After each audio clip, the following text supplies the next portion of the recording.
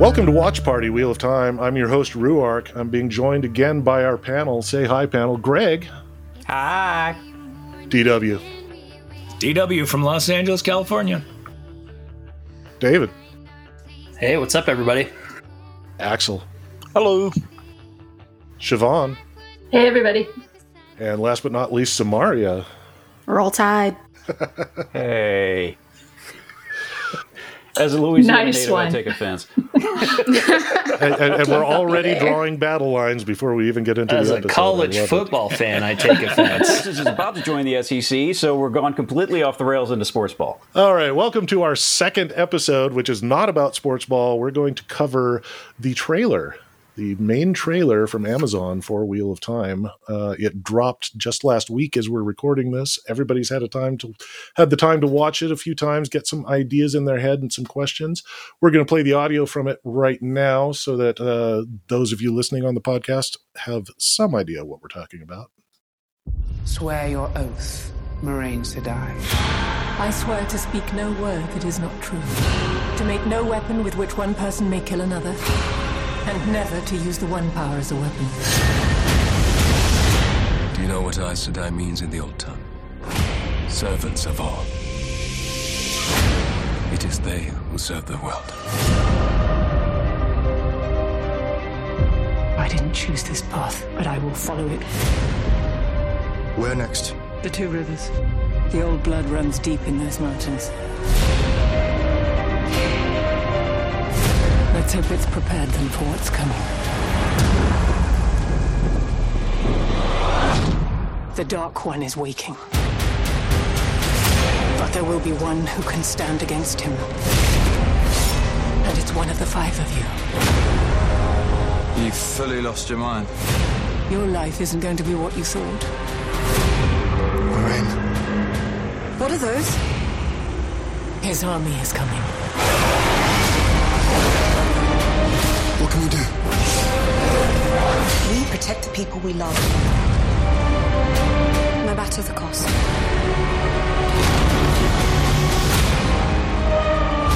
Our enemies are everywhere. They will leave no one standing. You've lost too many people already. I can't lose you. You won't. If we do not stop the Dark One now, the whole world will burn. I can't allow it.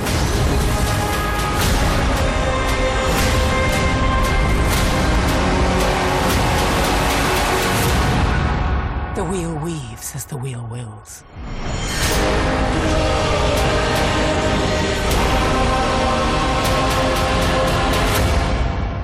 Do you think we'll ever go back? Home.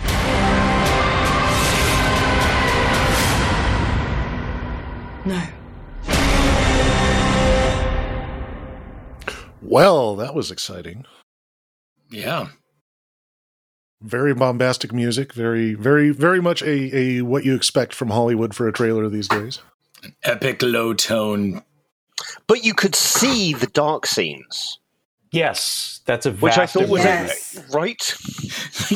Like the recent joke of Marvel, lights, camera, action, DC, camera Action. Yeah.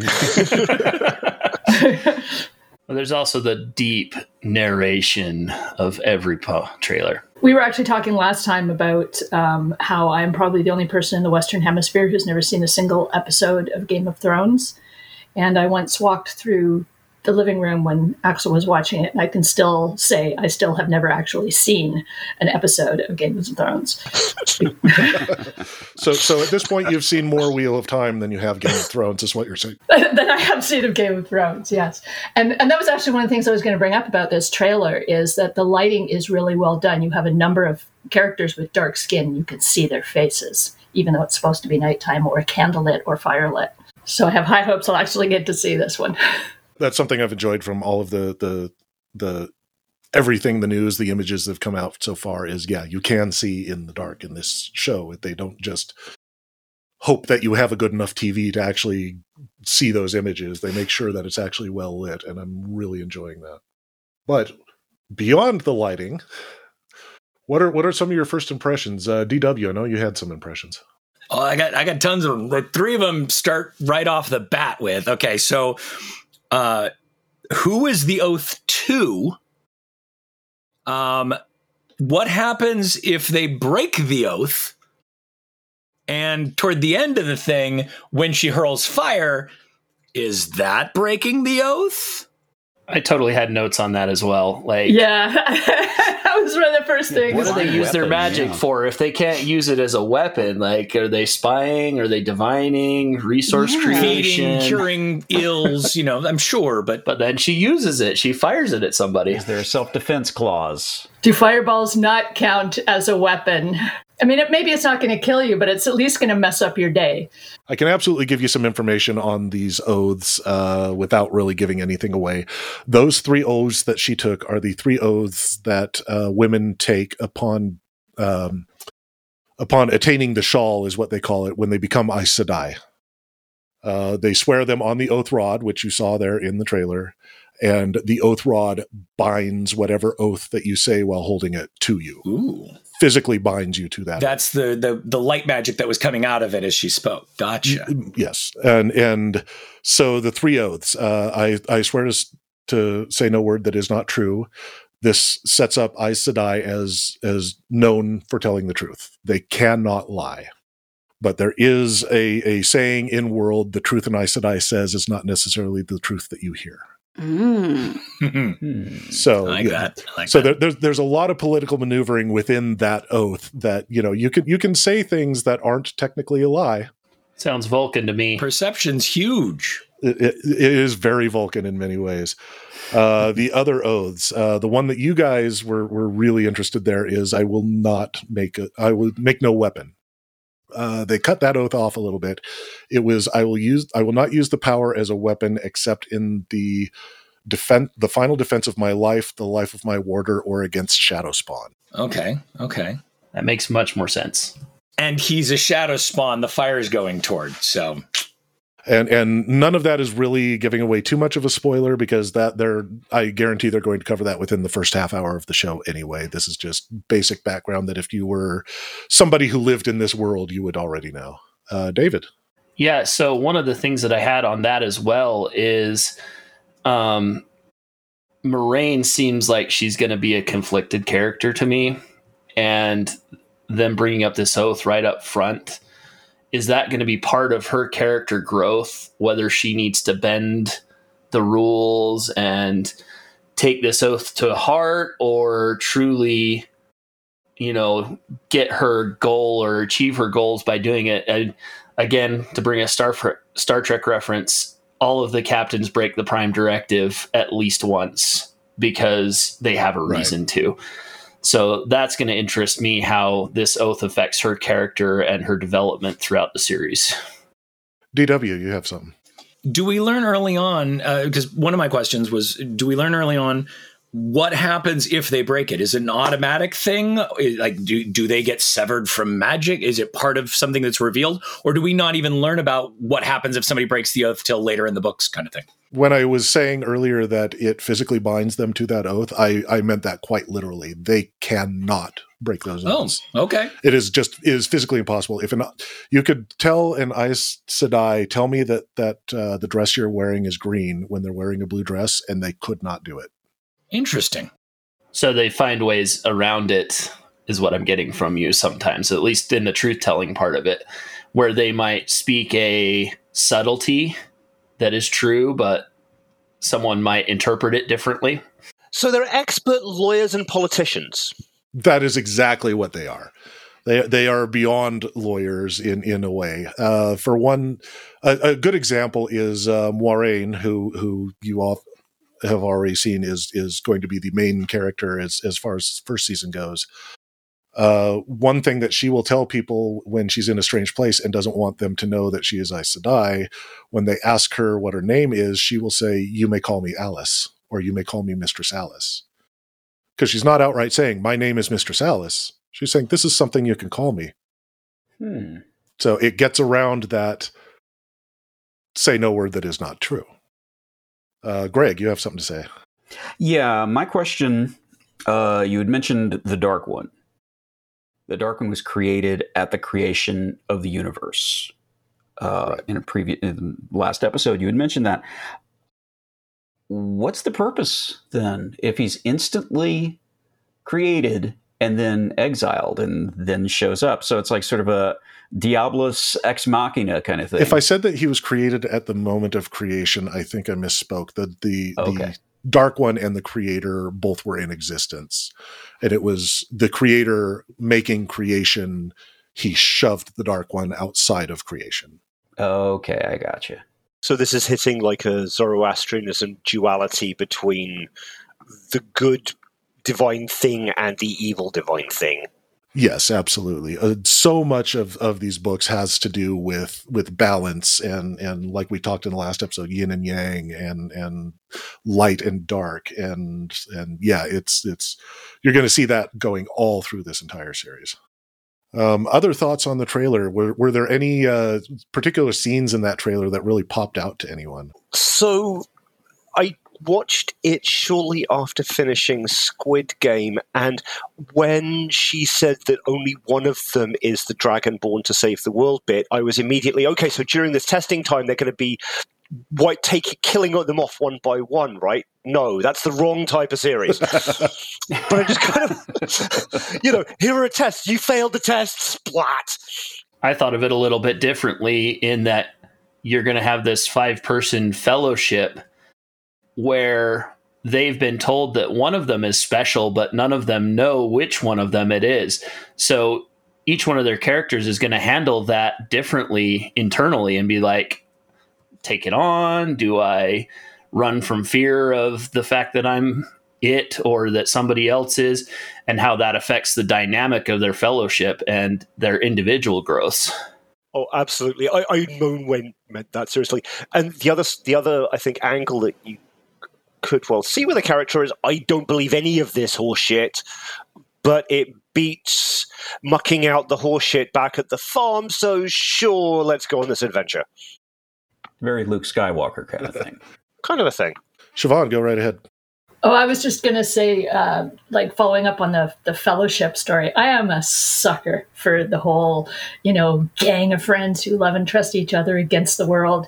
But that kind of story almost inevitably has one person who ends up betraying the rest of the gang, being corrupted or tricked. So you've got, Boromir being corrupted by the ring, or you've got Edmund being tricked by the White Witch or something like that. So you're expecting to see somebody in this group get corrupted and tricked by somebody to turn against the group in some way. Exactly. DW, you had something to say earlier? Yeah. So one of the questions that popped in my head with that whole segment was, so where does the prophecy come from? Who is this? Something that all of the magic users know? Is it something that one of the magic users specifically has a power in prophecy? Is it something within the spokes of time that every spoke has a chosen one kind of thing? Where does the prophecy come from?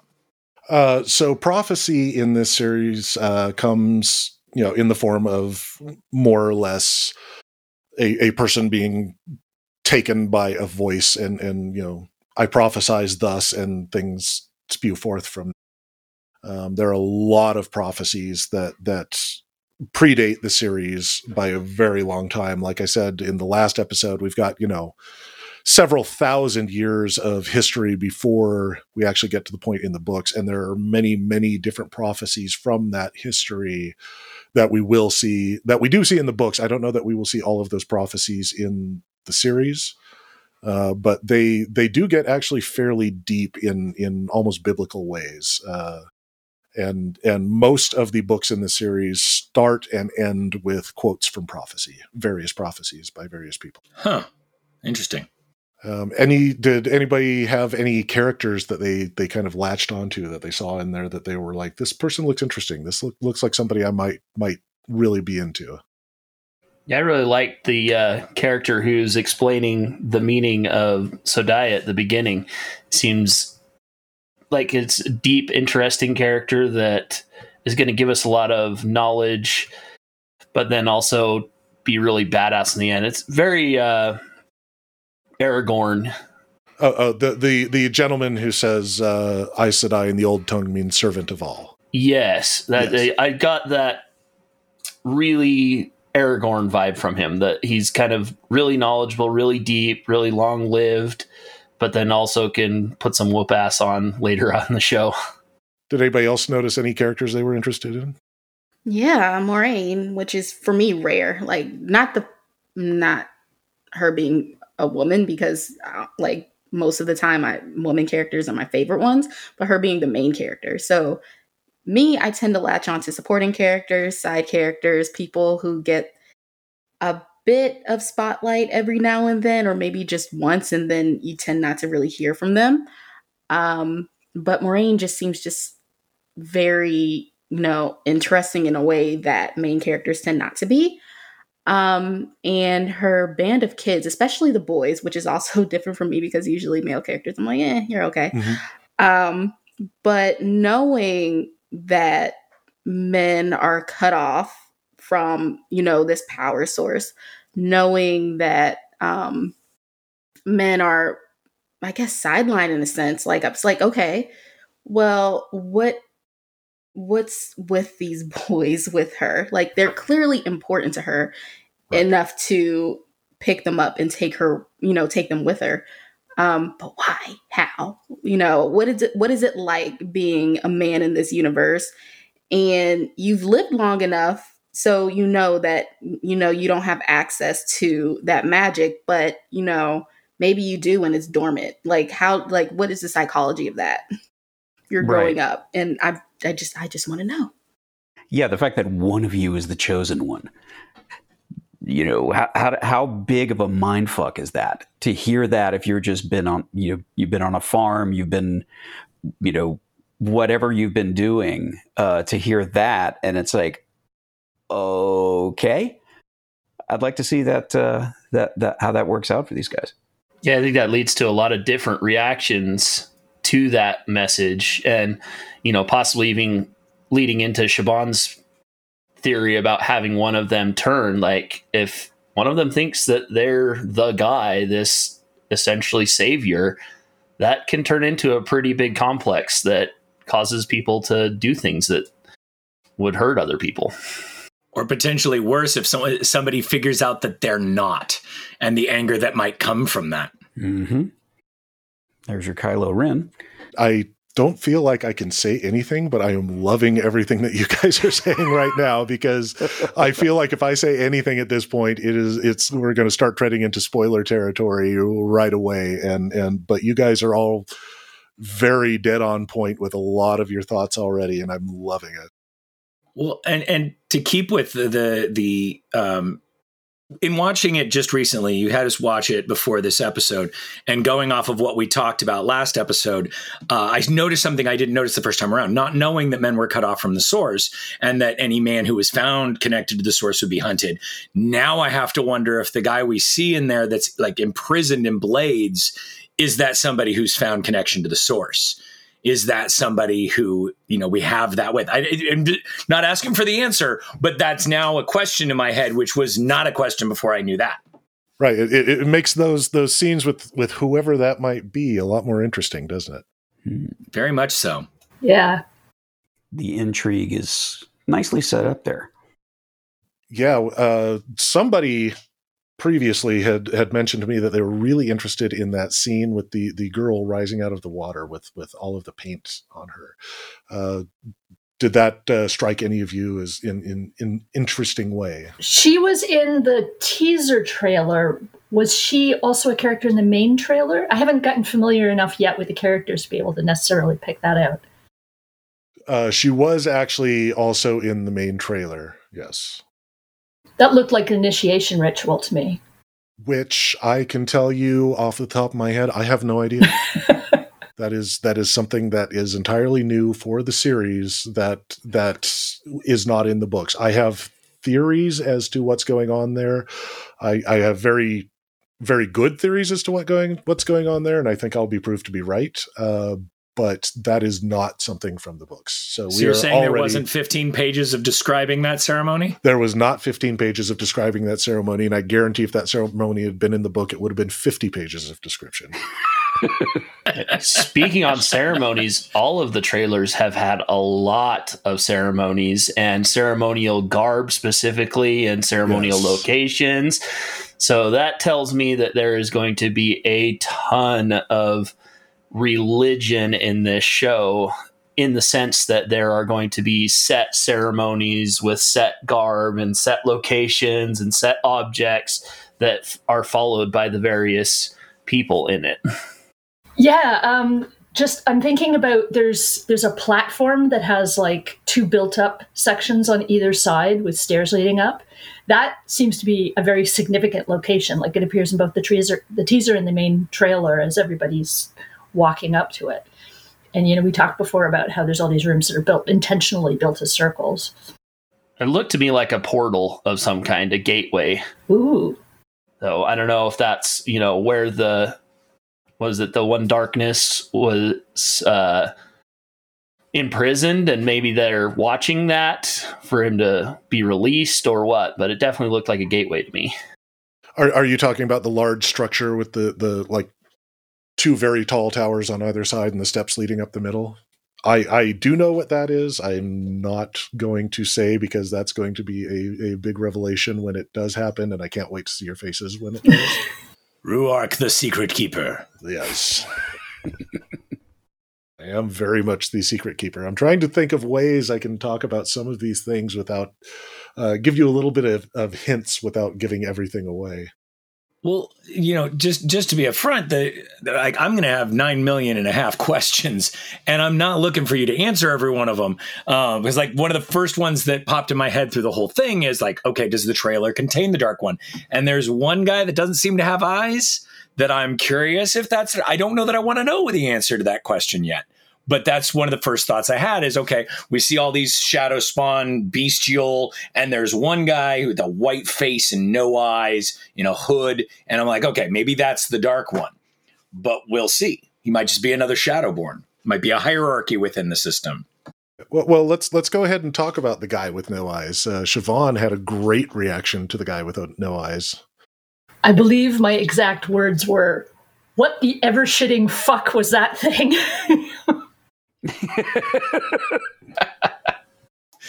How quaint. Which was a lovely turn of phrase, and I shared it on some of the Facebook groups that I deal with on a regular basis, and all of the book readers absolutely loved your reaction to that. What the ever-shitting fuck, I think, is going to become a statement within the Wheel of Time fandom, for sure. So I do want to talk about the monsters. I've been waiting patiently because I love monsters. I love imagery of monsters. Yes, absolutely. Because the majority of the army that you see that are obviously, working for the Dark One, they look almost like werewolves, maybe, with, they're hairy and they've got the big teeth. And then you've got this thing that looks like one of those eyeless, nothing but teeth fish that live like 4 million miles under the bottom of the ocean as the gods intended, not walking around on the streets.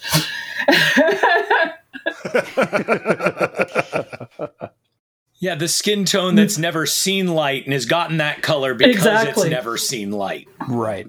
And if light ever saw it, the light would be like, nope, I'm going that away. To go back to our Greek analogy, I got a real Minotaur vibe off of them. Yeah, same. I got Minotaur. Yeah, I had another friend ask me, are those things all Minotaurs? No, but some might kind of be in a way.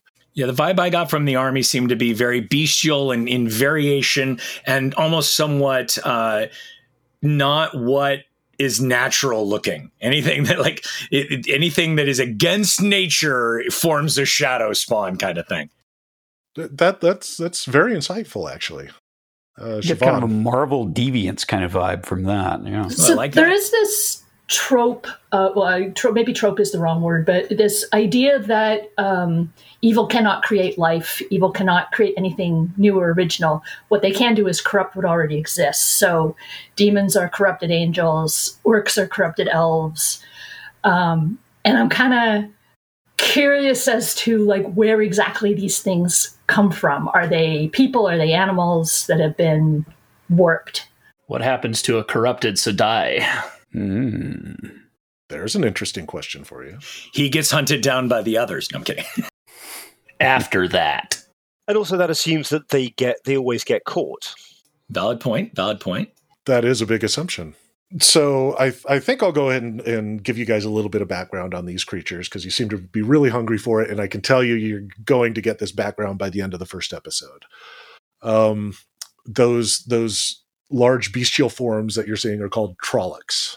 And Trollocs they're shadow spawn. They're basically, for lack of a better term, if you cram as just a bunch of random animal DNA into human DNA and see what happens.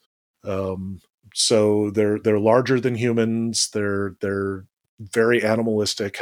You could see animal parts on them, and they're the Dark One's army, more or less. I really like the design of them in this show, because you see these large bestial armies in so many of these shows, and it's like the orcs in Lord of the Rings, and everybody just continually thinks of orcs. And in this one, they were like, no, let's try to distance from that typical orc and really give them their own, each one its own personality. And I think that's really interesting. But it also doesn't feel like a bad CGI job, or like it feels natural to the world, which is kind of as unnatural as they are. It seems natural to the world, which is a nice touch, and definitely gives me hope about the production value of the show.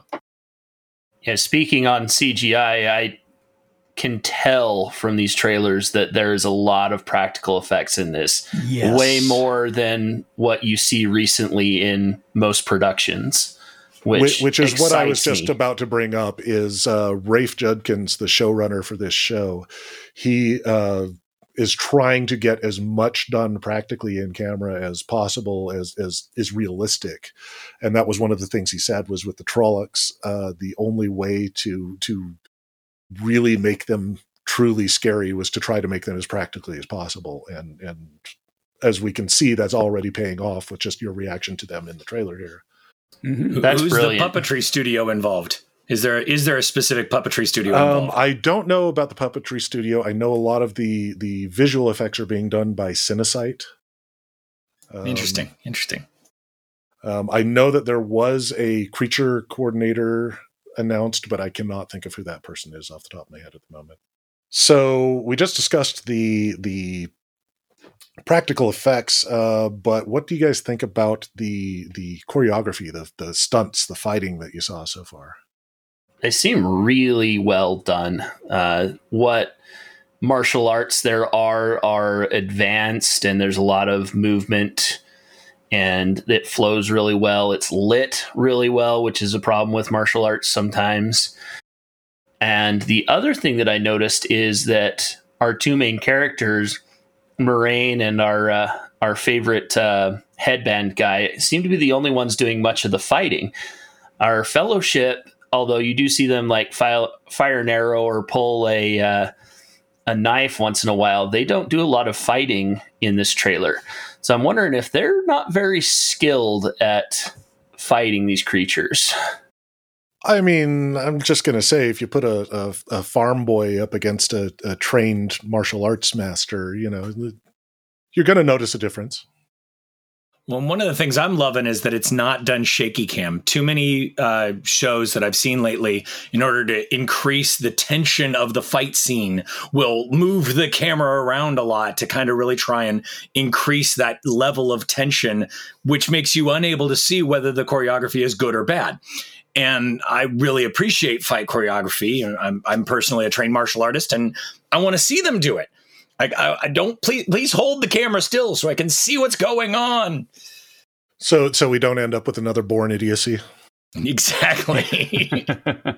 See, but that is kind of dependent on the people doing the fighting to be actually good at doing the fighting, right? Whereas with the shaky cam, oops. It covers a lot. It does, but that's the sad part is when you see somebody using shaky cam when they're filming somebody you also know is an excellent martial artist. And then you're like angry at them for the fact that, no, I want to see what that person can do. Please stop. Like, just go smack that camera guy. That's valid. Yep. One way or another, it kills the authenticity. And if our showrunner is looking for authentic looking cinema, then he's not going to be doing that sort of thing because you watch it happening. It's authentic. Yeah. Speaking of the fight choreography, the choppy cam does hide a lot. Thinking of Hong Kong films, like Jackie Chan's Hong Kong films, where he's directing, lots of his fights are medium wide, 2-shot, and you can see everything that's happening, and you get a real sense of the flow of the choreography. Shaky cam is mostly used just to kind of hide that. You look at, for some reason, I don't know why, in one of his American movies, or a couple of his American movies, like with Jackie Chan and Chris Tucker, the fight scenes are chopped up like American action scenes, and it ruins it. And you've got an artist at work, and here you are chopping everything up, and let them work. Let the masters work. Yeah. Actually, a good source of learning about fight scenes and choreography and what's good and what's bad. There's a YouTube channel called Corridor Crew. They are a studio in LA, a small studio, but they do a lot of fun stuff on YouTube. One of those things is stunt artists react. Mm-hmm. And they go through and look at various stunt scenes and how they're filmed, and have the stunt artists actually talk about what makes a good stunt scene and how it works. And I really recommend everybody go check that out to find out more about that. Yes, I'm a fan of that one too. Animators reacting to bad animation, or special effects artists reacting to bad special effects. They even do some practical. I mean, I've seen them critique practical special effects as well. So it's not like just because it's practical, it's great. Just because it's CGI, it's not. It's whatever. But I also recommend Corridor Crew. I'll second that. The other thing that I noticed on the fighting is that it seems to be a lot of more Middle East or Eastern styles of fighting, as opposed to like Middle Eastern sword play, which you would normally see in a fantasy. And even the archery that we see is more of an Eastern style as opposed to what you'd see from medieval times. And so that interests me a lot, because it is a large departure from what your standard fantasy would give you. Oh, very much so. Very much so. To speak to that for a moment, Robert Jordan himself was a huge connoisseur of the martial arts and kind of war in general. He really studied a lot of it, and a lot of the weapons that are used in the books and will be used in the show, he based off of his own weapon collection. He collected various weapons from all different cultures all over the world, and had them around his house, and used a lot of them as inspiration for the weapons being used in the show. And they aren't all just the typical broadsword from England that we see in so many of these fantasy shows. So I'm really excited to see how much of that makes it through the adaptation. Actors, were there any actors in there that you guys were already aware of? Rosamund Pike, obviously. Yeah, that's about it. I did read the Vanity Fair article that had come out that was sort of inside baseball, and it didn't really have a lot of spoilers. It mentioned one of the actors from Game of Thrones, but I couldn't tell you who it was. It's I believe he played Roose Bolton in Game of Thrones. Yes. I know who he's playing in the show, but I think I'll let that reveal itself in the show. DW, you have something to say. It was interesting to me that they definitely have a cleaned up class. Like we were talking, I think it was last episode, about how this isn't post-apocalyptic. It's, pre-apocalyptic.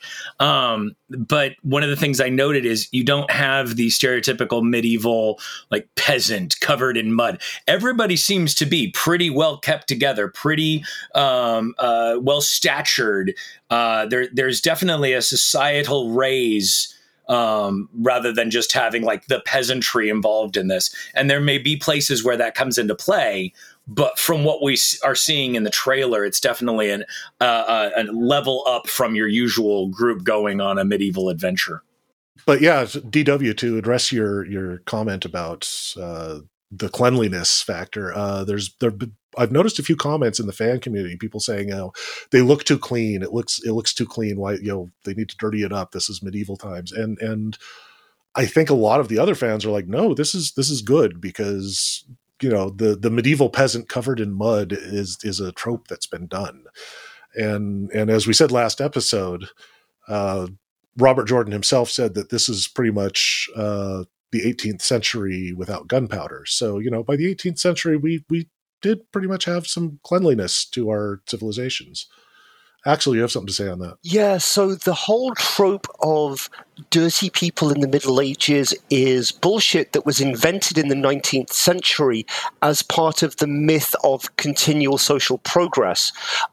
There was a retroactive period during the Tudor era where washing became... and it was in the Tudor era and up into the 17th century, when you started to get bigger cities and you couldn't get clean water inside large conurbations. But before that, people washed all the time. Like in medieval Europe, it was really important because cleanliness was next to godliness, and you had lots of clean water, and people weren't muddy, and clothes weren't muddy. And again, and if you're in as I said, if you're in a rural environment, it's really easy to wash because there is lots of water. Where people get dirty, stinky, and smelly is in big cities where you need to build complicated aqueducts and blah, blah, blah, and infrastructure, which doesn't tend to happen when the cities are growing.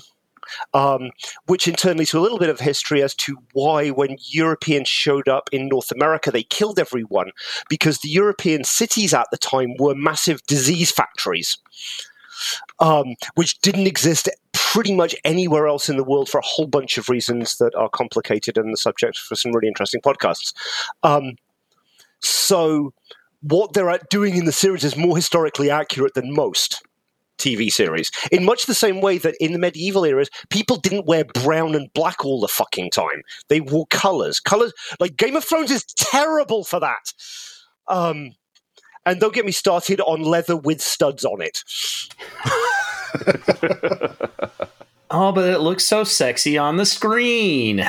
So Axel is in charge of critiquing the costuming. I can just critique medievalist stuff, really. But anyway. No, actually, I'm glad that you brought that up. I was actually going to say something similar, that they weren't as dirty and mud covered as we like to make them out. But you definitely had a lot more interesting things to say to that than I would have. So thank you for bringing that up. Well, and it's also, I mean, there's a story that my sister-in-law used to always share with me about somebody she was speaking with regarding Game of Thrones, and they said, well, back in the time of Westeros. And that wasn't my sister-in-law. That was the person talking to my sister-in-law. But that's the thing, is a lot of times when we're looking at a fantasy series, people tend to compare it to our history. And this is another, from what you told us last time, this is its own universe. It doesn't necessarily need to be representative of our clothing. If they in that universe want to wear leather with studs, great. That's their universe. We're not trying to create a historical aspect. All those historical points you're making, completely valid, not disregarding them. But we're talking about a different universe, and therefore they can create their own rules. If they want to be, they want that universe to have its set of rules that everybody really knows about cleanliness, fantastic, as long as they're consistent with it. And if they come across a city that's not, that might be for a reason. And then that becomes another aspect to the story and adds a layer. And what I was looking at in the trailer specifically is the people who come from the sheep herding countryside, their clothing was furs and undyed leathers and the things you would see in a countryside. And the people who were in the city were sewn and leathers that were dyed and really processed clothing, because that's exactly what you would see. And in any universe, that's what you'd see, because that's reality, right? Where you have civilization, the clothing is actually processed and you purchase it. Where you don't have civilization, you make it yourself out of the materials that you have in your area. And not everybody is a great seamstress.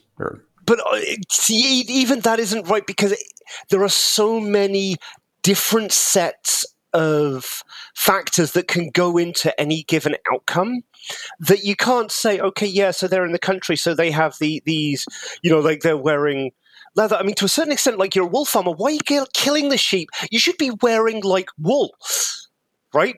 You wouldn't have leather. You wouldn't want to use leather. I mean, first off, sheep have pretty thin. Sheepskin is not great leather. It's not particularly hard wearing. Wool, on the other hand, is brilliant. It's warm. It's rugged. It's washable. It doesn't take a shit. Like, making leather takes a huge amount of resources to turn it into something that's going to fall apart. Like, and I could critique pretty much any assumption of this would be normal everywhere, because nothing is. Yeah. I love how much you have already latched on to the wool and how awesome wool is, because there's a character in the series who also will constantly speak about Stout Two Rivers woolens and how they are superior to pretty much anything else out there. So, I mean, it's like wool makes better armor than leather does. I'd like to hear more about this. Okay, because what you do with wool, so your basic medieval armor, the thing that most people actually wore would be a thin layer of cloth with a whole bunch of padding on the inside, right? Like, and wool is pretty much the best, because what happens is because when you get hit, weapons generally aren't cutting, right? They're smashing. So what you want is something that that causes bounce. That compresses. Compresses, thank you. Yeah, I sometimes lose words.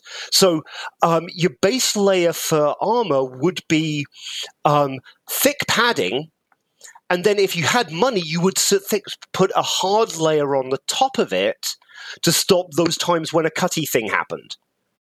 When a cutty thing happened. It's a technical term, very technical, cutty thing. Cutty thing, yeah. So yeah, and wool, as I said, wool is really good at bouncing, right? It's really good at trapping air. It's good at and said it doesn't fall apart very easily. You can repair it quickly, right? Leather, on the other hand, is not very ablative, like is not very compressible. Right, so you hit it, the force of impact goes straight through. What leather is better for than wool on the outside is if you're getting cut or if you've got something sharp. But as I said, most oldie worldy weapons, because you don't have great technology to make sharp edges that hold, the main damage is blunt trauma. That does make a lot of sense. I'm glad that you explained that to me, because I did not previously know all of that information. And as a caveat to this and anything else I say that maybe wants to go on the text, anything Axel says is simplified for the purpose of podcast. There are better podcasts that have all the details and nuances out there. And so people that want to watch them, great. I know about them. That's not the point of this podcast. hit him up in his DMs, and you can have that conversation. Or I'll just point you at the podcast that I know about, that you care about. Basically, don't argue with me about this, because I know that I'm not 100% right, but I'm more right than most people are about. Which is generally, I know more about most things than most people, but I know less about everything than the people that really know their stuff. It's a good way to explain it. Generalizing the geek. You need that on a business card. I'm not sure it would fit. I know more than you about. I know more than you about the subject that isn't your specialty. All right. So anyway, no, you're fine. Getting back into it, I just want to go over some of the main characters with you guys. As we already talked about, Rosamund Pike. She's playing Moiraine, kind of our lead. You guys had a few ideas about her. Go ahead, DW. Well, my first thought on all of it is, again, me and the questions that are cropping up that I know are going to be answered in the series, and I'm not necessarily asking you to answer it, but the question that cropped up in mine, she has the line in the trailer, "I did not choose this path." Great. How does the path get chosen? How do certain people have access to that magic and certain people do not? How is that that gift given? And especially if it's not chosen, if it finds its own, what's involved in that? So that's one of the major ones that I'm waiting to see and unravel and present itself. Yeah, and there's going to be a lot of information relating to that as the show goes on. That's going to be kind of a main part of the show in a way, is, you know, how power finds its way to where power lies, as it were. Yeah, I wanted to bring up our the next person in the cast, as somebody already referred to him. I've seen a lot of people refer to him as this headband guy. That's character's name is Lan Mandragoran. He is the warder of Rosamund Pike's character, Moiraine. Warders are fighting men, essentially, generally known as the best fighters in the world. And they bond themselves to an Aes Sedai. Sometimes multiple bond to the same Aes Sedai. And they protect the Aes Sedai. Because the Aes Sedai cannot use the power as a weapon, they have this warder with them as a weapon should they need it. So yeah, Daniel Henney, he's a great actor. He was in Hawaii Five-0. He was on Criminal Minds, and now this is his next big thing. This role is going to be a fan favorite, I'm sure, and he's, I think, going to do a really great job at it. And then I want to cover the 5 possible Dragon Reborns that we saw in the trailer, who are going to be the rest of our party, as you've already sussed out. We have the girl with the very large braid. That is Nynaeve. Nynaeve is the village wisdom. She is slightly older than the rest of the kids. The village wisdom in these small villages is kind of the healer, the medicine woman, the person who tells the weather, things like that. So that's Nynaeve's role. The other girl that we see, who was rising out of the water in the first trailer, her name is Egwene. She is Nynaeve's apprentice. She is of an age with the rest of the boys that are in the group. They all grew up together in the Two Rivers. The boys, we've got Matt Cawthon, who is the gentleman who seems to not be very serious at any point in time, and if you look, he's kind of dressed like the dude a little bit. He's a jokester. He's a trickster. He's fun. You know, he likes to gamble and cuddle women in dark corners of taverns and things like that. Then we have the tall redheaded gentleman. That is Rand al'Thor. He's a shepherd. Best way to put it. He raises sheep. He's just a shepherd. Nothing more, nothing less. And the last person was the very large gentleman, who is Perrin Aybara is the character's name, who is the apprentice to the village blacksmith, which makes sense considering his size. Kind of the gentle giant type character. And I would like to know what you all think of those characters now, knowing a little bit about who they are and what you've seen in the trailer. Was the blacksmith the one that drew the sword against the Trolloc? No, the person who drew the sword against the Trolloc is not any of them, actually. Okay. Are there any of those characters that sound particularly interesting to any of you? All of them? Yeah. In general, it's intriguing. You know, who are these people? Where do they come from? What can they do? What can't they do? Why are they possibly the chosen one? Yeah, there's this part in the trailer where, you know, they're exchanged. Do you think we can ever go home? And then, you know, she says no. And, you know, these are people who have very full lives already. And what is it like? What will it be like for them to be completely uprooted from that? And, you know, clearly at least one of them goes into it thinking, oh, well, this is just a one-time thing. I'm going to do this and go home and take a nap. And then, you know, they can't. And, you know, they can't return to their lives individually, but also, clearly this is something that's going to cause significant upheaval, like irreversibly, in their world. And so, like, yes, there's home in a personal sense of it, but there's like home as in, the world that we grew up in is going to be completely unrecognizable and irretrievable. Very astute observation there, yeah. I'm just really interested in how these people handle it. All right, because that's a bit of a pressure situation. There's definite stakes, and to have the stakes be not only easy to grasp, but also relatable.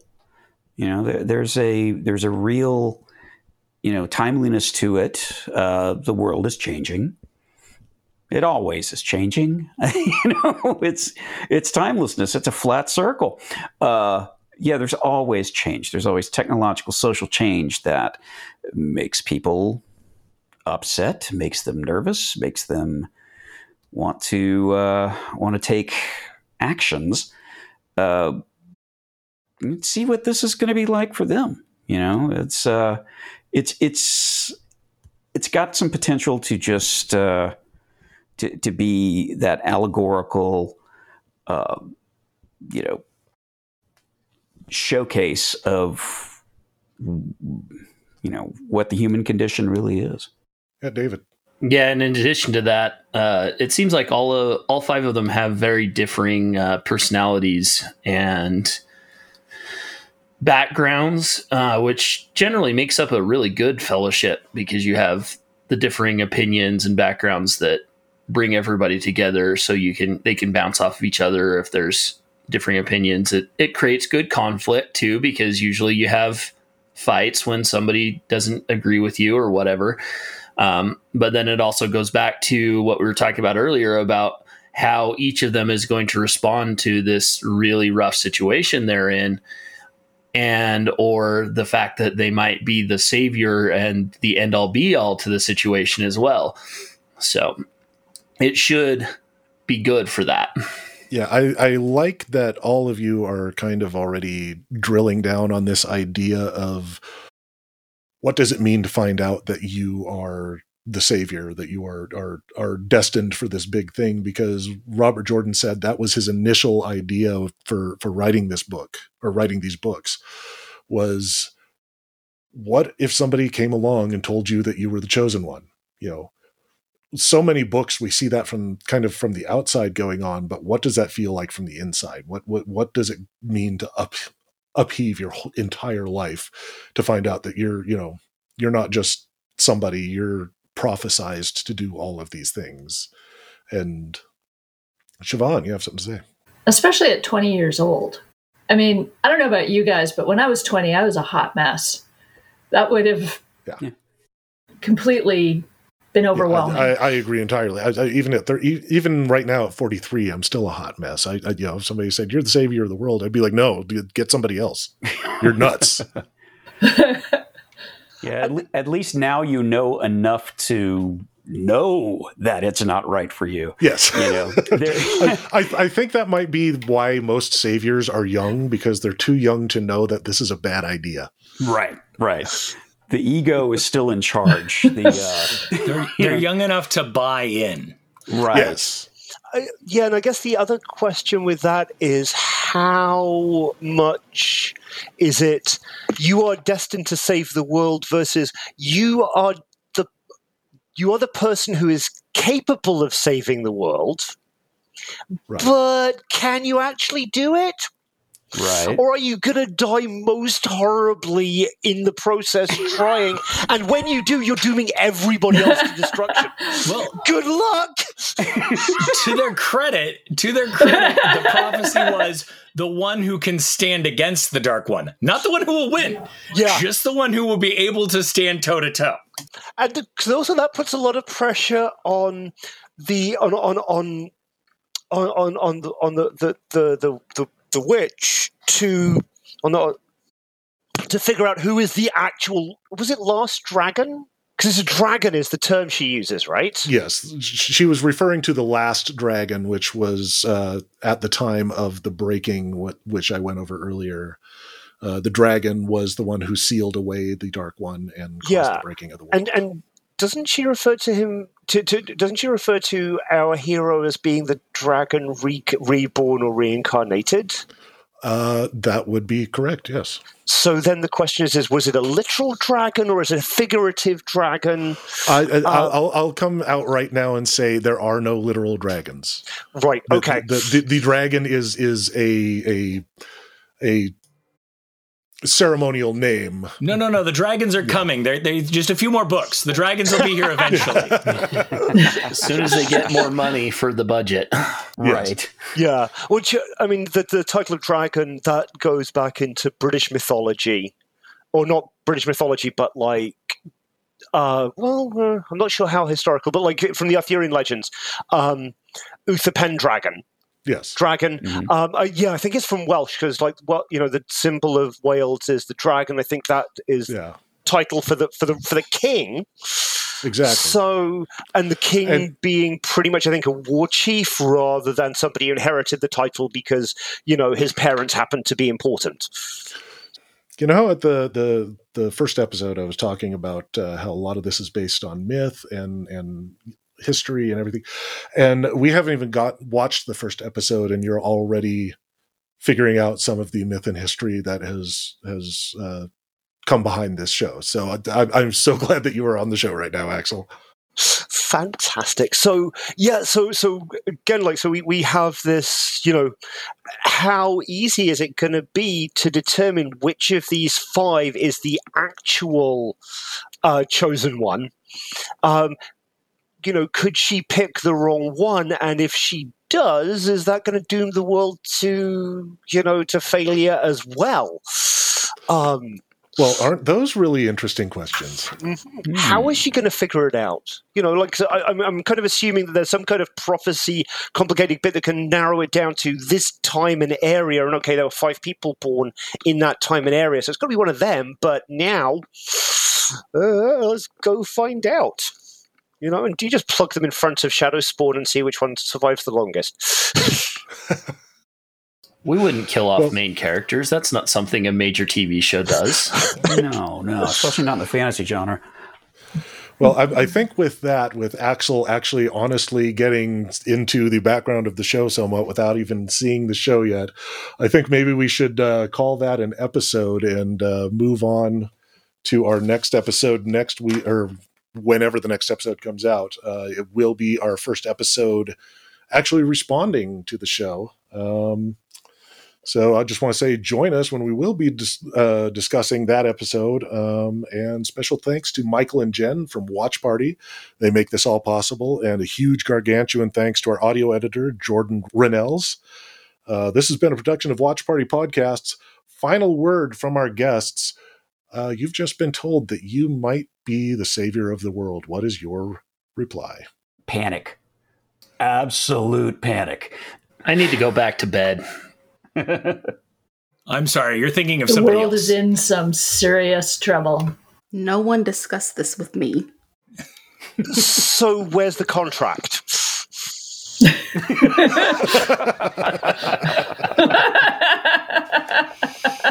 Show me the money. How much is it worth to you to save the universe? What does savior pay? Is there health benefits? Right, is this a union position? It'd be a small union, I would think. Yeah, savior of one. Union of chosen ones. That's I don't know. I mean, how frequently do quest submissions comes up? Right? He's got a valid point. Yeah. All right. Good night, everybody. Association of chosen ones.